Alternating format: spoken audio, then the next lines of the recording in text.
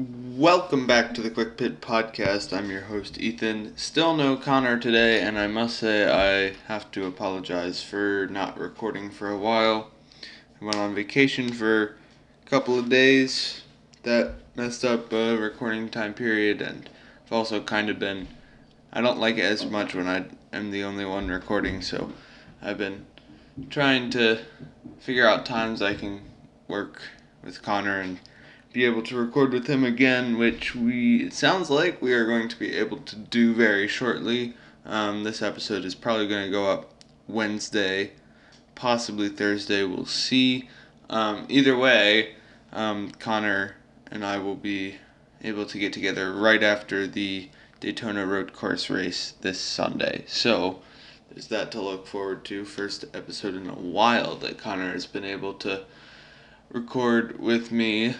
That we've been able to record together. So, of course, I haven't uploaded an episode in over 3 weeks, so there have been a lot of races to catch up to. So, I'll give you just the basis, just tell you the winners, some notes on each of the races before this past weekend's doubleheader at Michigan, and then I'll go more in depth into both of the Michigan doubleheader races. So, first race, I believe, that happened after Texas was Kansas, which Denny Hamlin wins that one. Pretty normal race. I didn't get to watch too much of it. So it went a little late. And Denny Hamlin wins. It's his 5th win of the season. At the time, he led the Cup Series in wins. Not too much of note except for a massive Ryan Preece crash that continued a very unfortunate run of luck for that team. I think it was like 4 straight 38th their worst finishes, or maybe even last place finishes. It was a tough run for them over those couple weeks. So Denny Hamlin won that one. And then the following week was at New Hampshire, which Brad Keselowski won. Pretty good racing. I didn't get to watch much of that because that was when I was on vacation, but I watched all the highlights for that, and it looked like a pretty entertaining race, much better than what New Hampshire typically gets, and a lot of back and forth battles for the lead, which was fun to watch, and the highlights even. But yeah, that was a good race. Statement win for Brad Keselowski.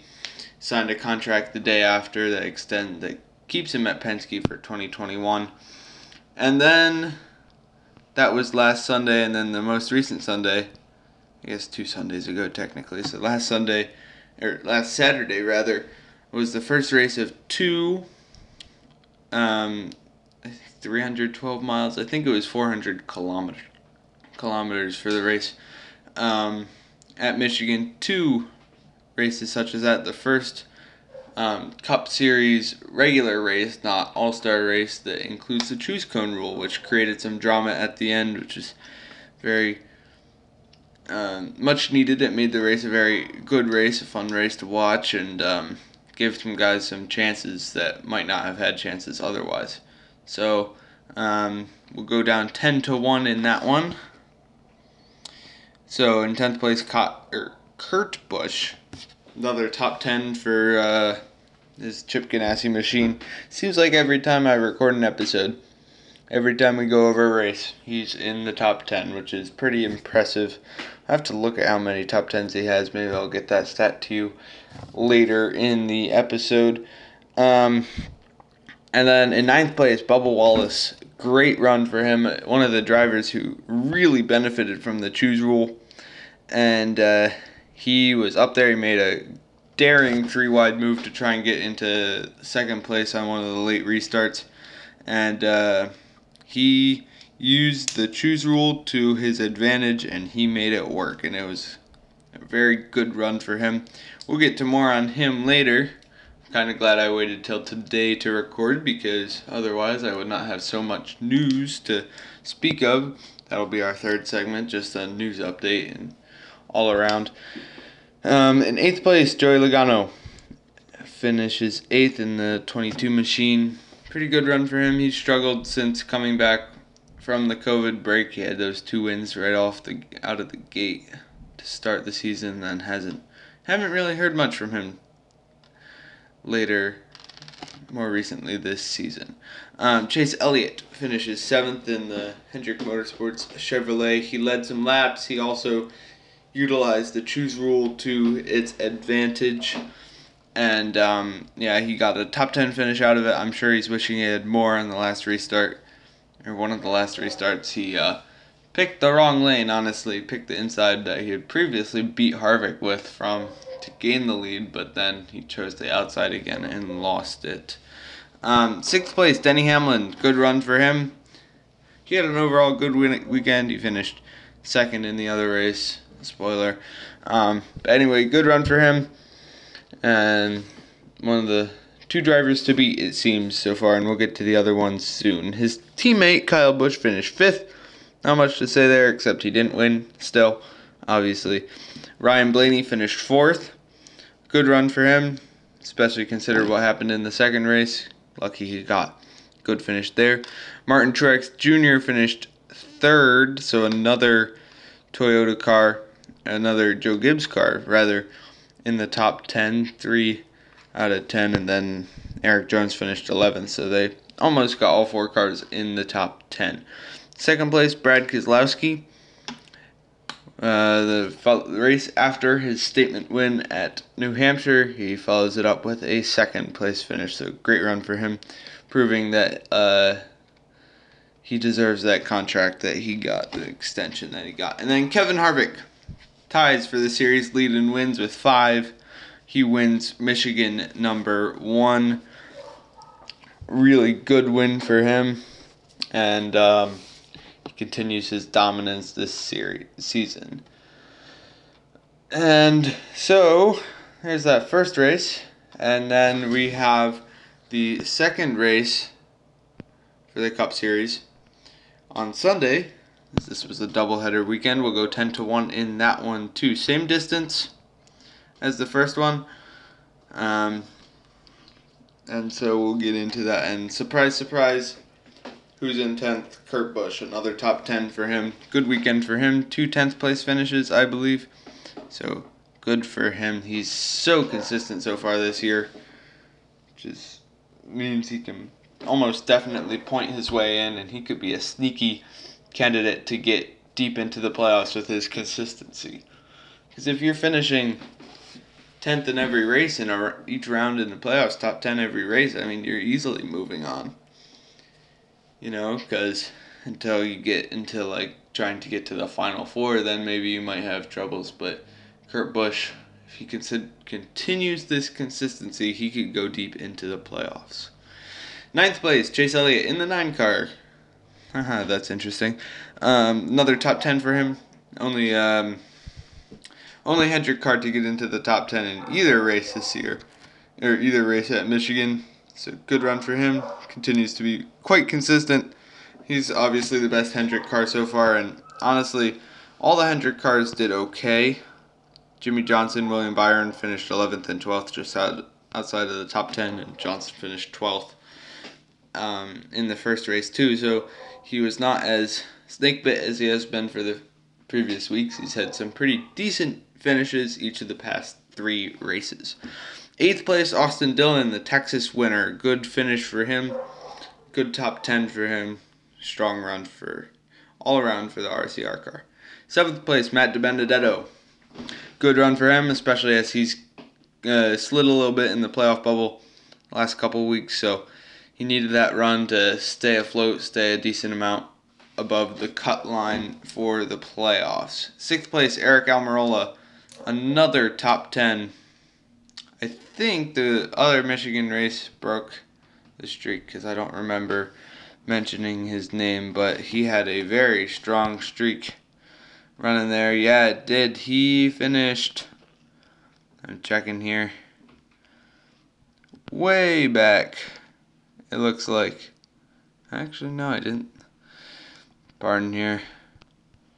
Trying to find, where did Eric Almirola go? 16th in the first Michigan race.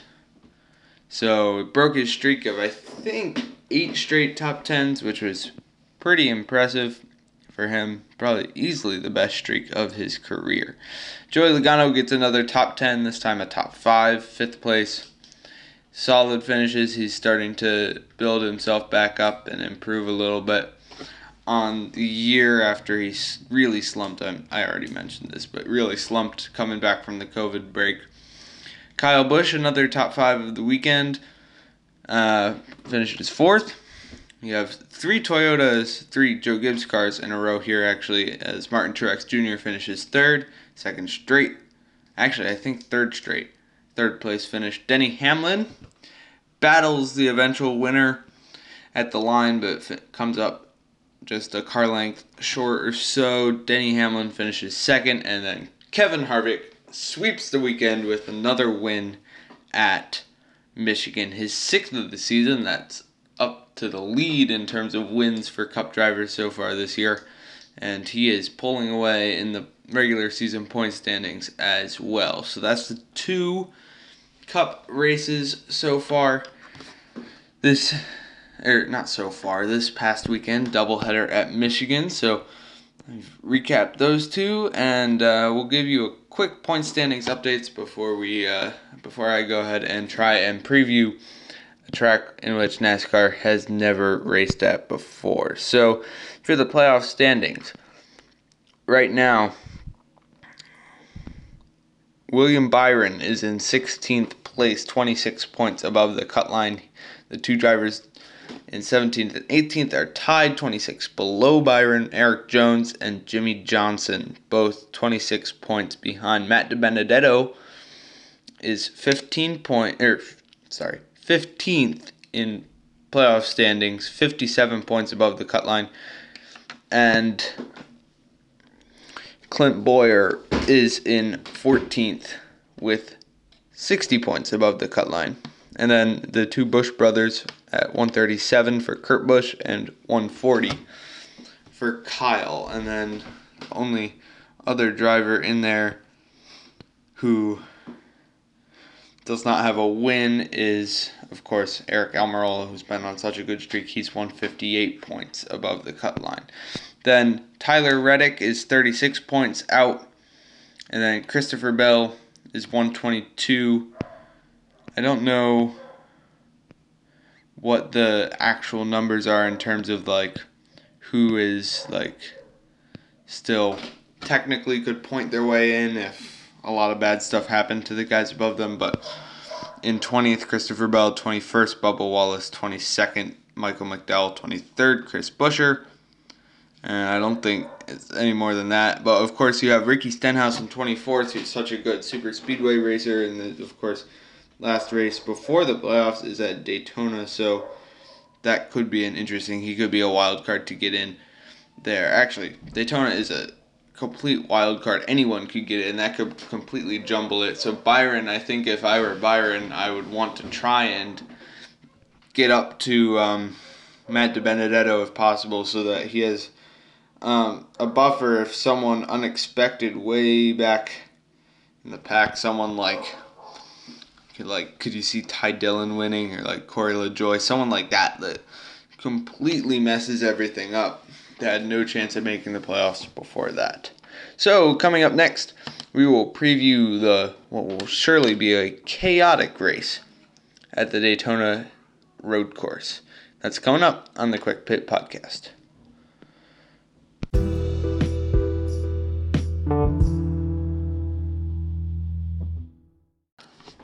Welcome back to the Quick Pit Podcast, everybody. I'm your host, Ethan O'Connor, this week. First episode in a while. Last episode, hopefully, without Connor, as I think from here on out we'll be able to record with him. I want to apologize for some noise you might hear in the background as my dog is going crazy. So just keep that in mind if you hear some barking in the background. So we recapped the past couple of weeks, the Michigan doubleheader and a few races before that too, and now we will get into the Daytona International Speedway road course, the replacement for Watkins Glen, since the governor of New York did not allow NASCAR to come and race at Watkins Glen International. So the Daytona road course is the course that we'll be used to replace that date is at Daytona International Speedway. It utilizes both the high-speed banking of the super speedway and the infield road course that is used for the Rolex 24 mainly. So almost no drivers run there. Kyle Busch has run there, and I believe a few others in separate series, but there's no practice. I really don't get that, because when Xfinity went to the Indianapolis Grand Prix, the road course there, Indianapolis Motor Speedway, they got practice because they had never run there. And so I don't understand why none of the teams this week get practice, even if it's just an hour or half an hour, just to give the drivers a couple laps on the course. Bubba Wallace was quoted today saying something, I'm surely going to get the wording wrong, but basically saying, I'm glad I'm not on the front row, saying that, like, the guys on the front row, although they get the track position, obviously, they won't even have other cars to go off of as for, like, where to brake and all that. Just, like, they're going to be, like, sitting ducks. I wonder if we'll even see the first couple rows of cars. I wonder if they'll even make it out of that turn. Because, I mean, it's just going to be chaotic with never going there before at all. And so it's going to be an interesting race. And so it's almost, since they've never raced there before, since there's no practice, since all that, it's really difficult to predict who's going to win and what's going to happen in the race. But before we get to my predictions, I just wanted to go over some of the track specs. So, most of the super speedway track is going to be used for the race. It's like 3.5 miles, approximately, 14 turns. So there's turn 1 that turns into the road course, and then there's a dogleg, there's an S's in turn 2, a horseshoe turn for turn 3, turn 4 is a dogleg, turn 5 is another horseshoe-shaped turn, turn 8 is a kind of a horseshoe. It's hard to describe a picture using just your words. And then 7 and 8 are turns 1 and 2 on the super speedway. Turns 9 and 10, that's a chicane right before turns 3 and 4. Normal turns 3 and 4 at the end of the backstretch. Then you have 11 and 12. Those are normally the super speedway turns 3 and 4. And then 13 and 14 are another chicane coming off of turn 4. Then, of course, the start and finish line, and then they start over again. The race is going to be 65 laps, I believe. Yes, 65 laps. I believe the stage lengths are 15, 15, and 35. And so, when it comes to predicting this thing, I'm just going to give it my best shot. So I'm going to say that Chase Elliott is a strong guy to take in this, because he has won 3 of the last 5 road course races. So he has won. Last year he won on the Roval in the playoffs. He won on Watkins Glen in 2019 last year, I believe, as well, and then and Watkins Glen in 2018 as well. So he's won 3 of the last 5 races. He's very good at the road courses, very strong there, so I'm going to predict him, especially since anyone who's done well at the Roval recently, I think you could take as a solid bet to at least have some idea what they're doing, because Daytona is laid out somewhat like the Roval is in terms of like the infield and just the style of racing. It's not like because Daytona, the road course also incorporates the banking from the super speedway, just like the Roval does, so it's not a flat road course like you would get at Sonoma or Watkins Glen. So Chase Elliott is my prediction. You could also go with like Ryan Blaney. He's won at the Roval before. Kyle Busch has got lots of road course wins.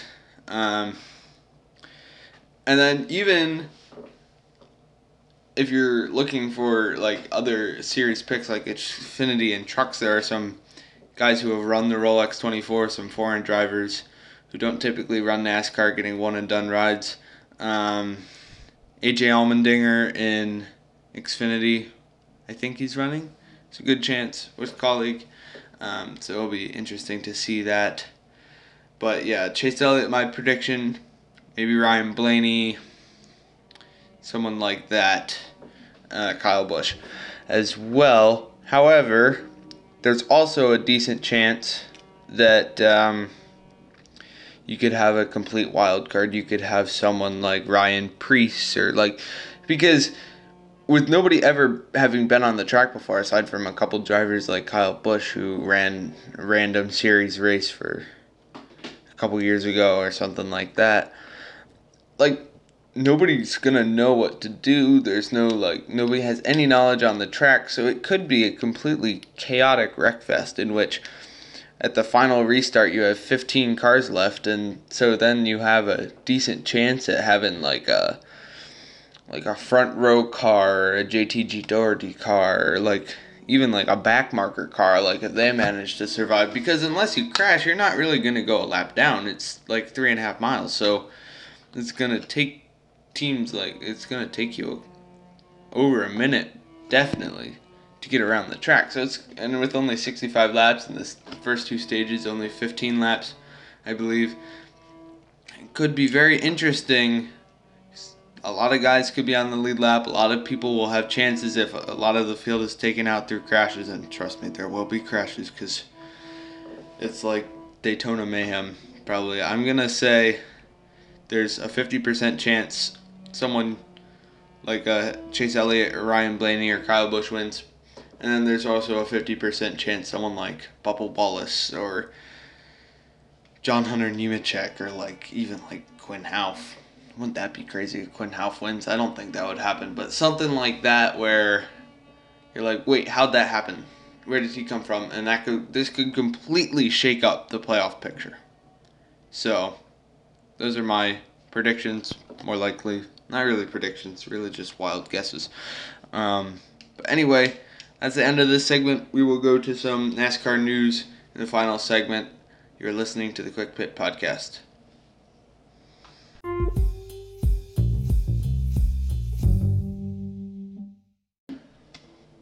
Welcome back, everyone. This is the Quick Pit Podcast that you're listening to wherever you're listening to podcasts, whether it be on Spotify or Apple Podcasts or whatever else you use to listen to podcasts. I'm your host, Ethan, alongside my co-host. Oh, wait, Connor still isn't here. It's been a long time since we've had Connor here. He has even more vacations than I do. Lucky dog. Anyway, so he will hopefully be back this weekend, as we will record right after the Daytona road course immediate reactions for that. So that'll be a fun podcast to check out. However, we've recapped some of the past races since I last recorded, so that's 5 races or something like that. I'm not very good at remembering to record this thing, and we also previewed the Daytona road course. I made some wild guesses at who might win that race, and now we will go on to some other news from the week. 3 weeks since I last recorded. So first off, Bubba Wallace on Sunday, it was announced by, I believe, Marty Smith from NBC. He announced that Bubba Wallace has a contract offer from Chip Ganassi Racing to drive the 42 car, which would be very interesting if Bubba were to do that. And I think, we'll get to the other news and then we'll come back to this. We got more news from Bubba. I'm really glad that I procrastinated to record today, because this afternoon Bubba Wallace announced that he has signed a deal with Columbia Sportswear, Columbia that makes shoes and jackets and coats and whatever. An activewear brand, a very big one for that matter. For a long-term deal. It is through Richard Petty, but it's not. It's kind of a weird deal. So they will support Richard Petty. It's not like a personal deal with Bubba like the Beats deal was a couple months ago. So they will sponsor his car. But it also has a stipulation that if Bubba moves teams, like if he were to go to Chip Ganassi, they would follow him there. So like they're sponsoring Richard Petty Motorsports, but they want to be with Bubba basically. Anyway, it's a big deal, multi-million-dollar deal. It should be a huge sponsorship for Bubba Wallace. The first race that they're on the car is going to be the doubleheader weekend at Dover next weekend, not this upcoming weekend, but the following one on the August 22nd and 23rd.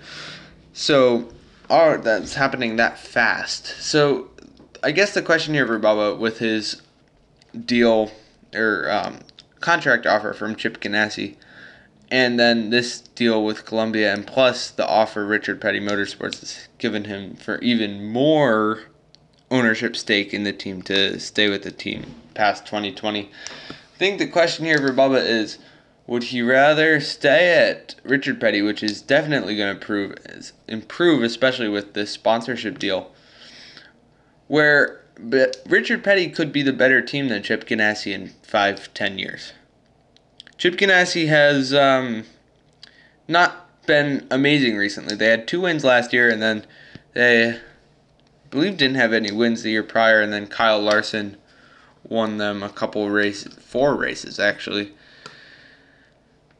the year before. It's like, but seeing the struggles Matt Kenseth has. Matt Kenseth, a former series champion, 39-time winner. Sorry, I'm tripping over my words a little bit.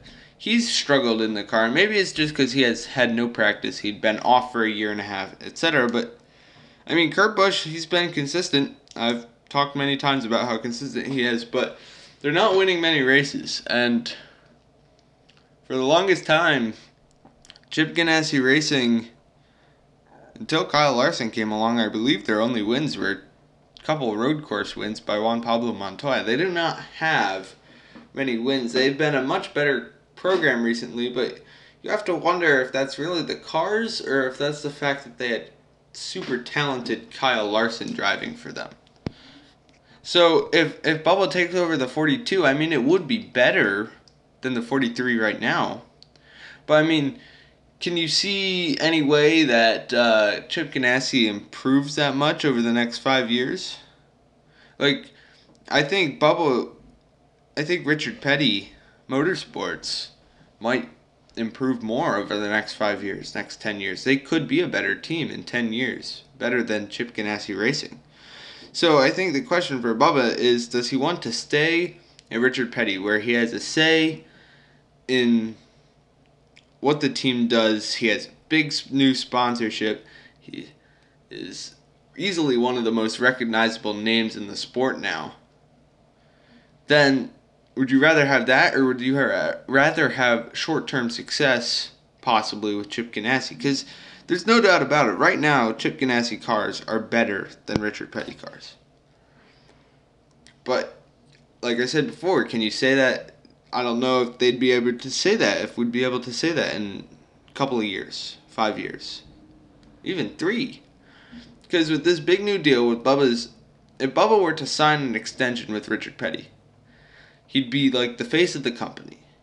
He would have a lot of say in what they did. He could form some new alliances, maybe he'd help them get new sponsors, definitely. He'd help them with sponsorship, undoubtedly. That team could be better. He could make that team better.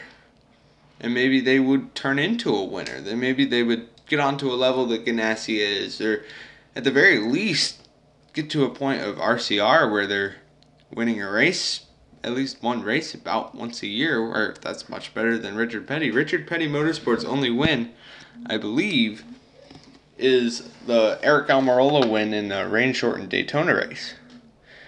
So, I mean, Richard Petty has a lot of room to improve, and they've done a lot better this year. They've been elevated by some new sponsorships.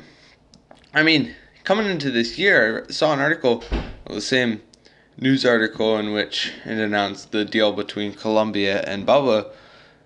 Richard Petty Motorsports only had 12 corporate sponsors coming into the season. 1/3. And then the rest were lined up to be like Victory Junction or something like that.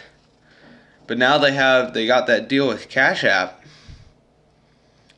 where they got like a handful of races from them, and now this Columbia deal is probably going to put Columbia on the car for a lot of the remaining races for this season. So I think Richard Petty is improving. Now, of course, I have no say and probably no influence on what Bubba Wallace does, but I would almost say if I was in his position to stay with Richard Petty and make that program better. And then slightly, probably won't talk as long on this because this podcast is running pretty long. We're probably past the 30-minute mark already.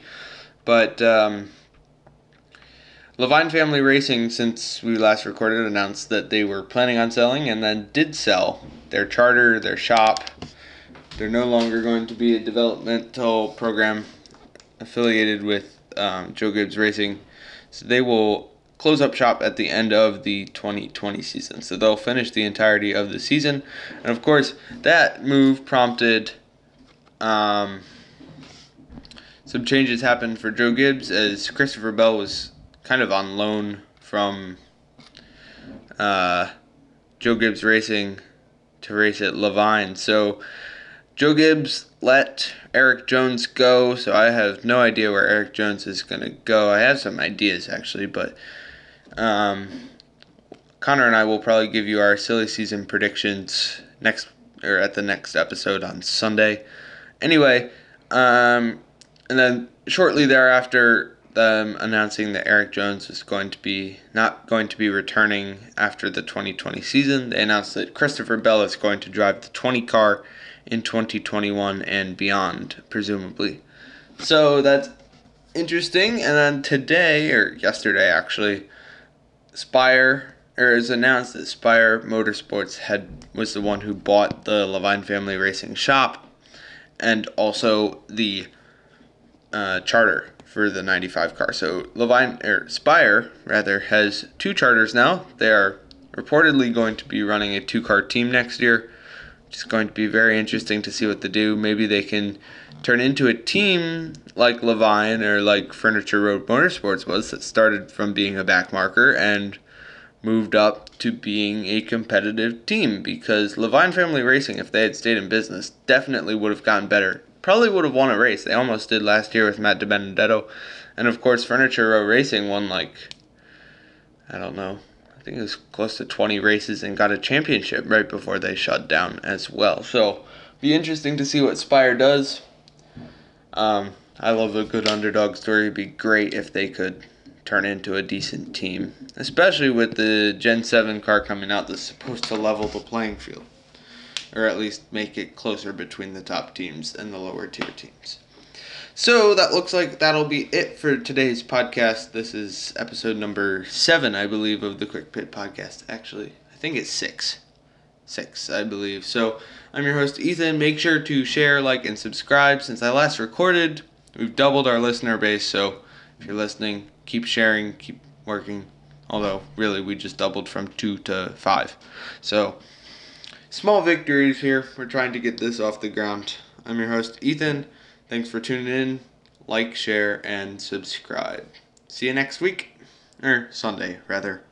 Bye.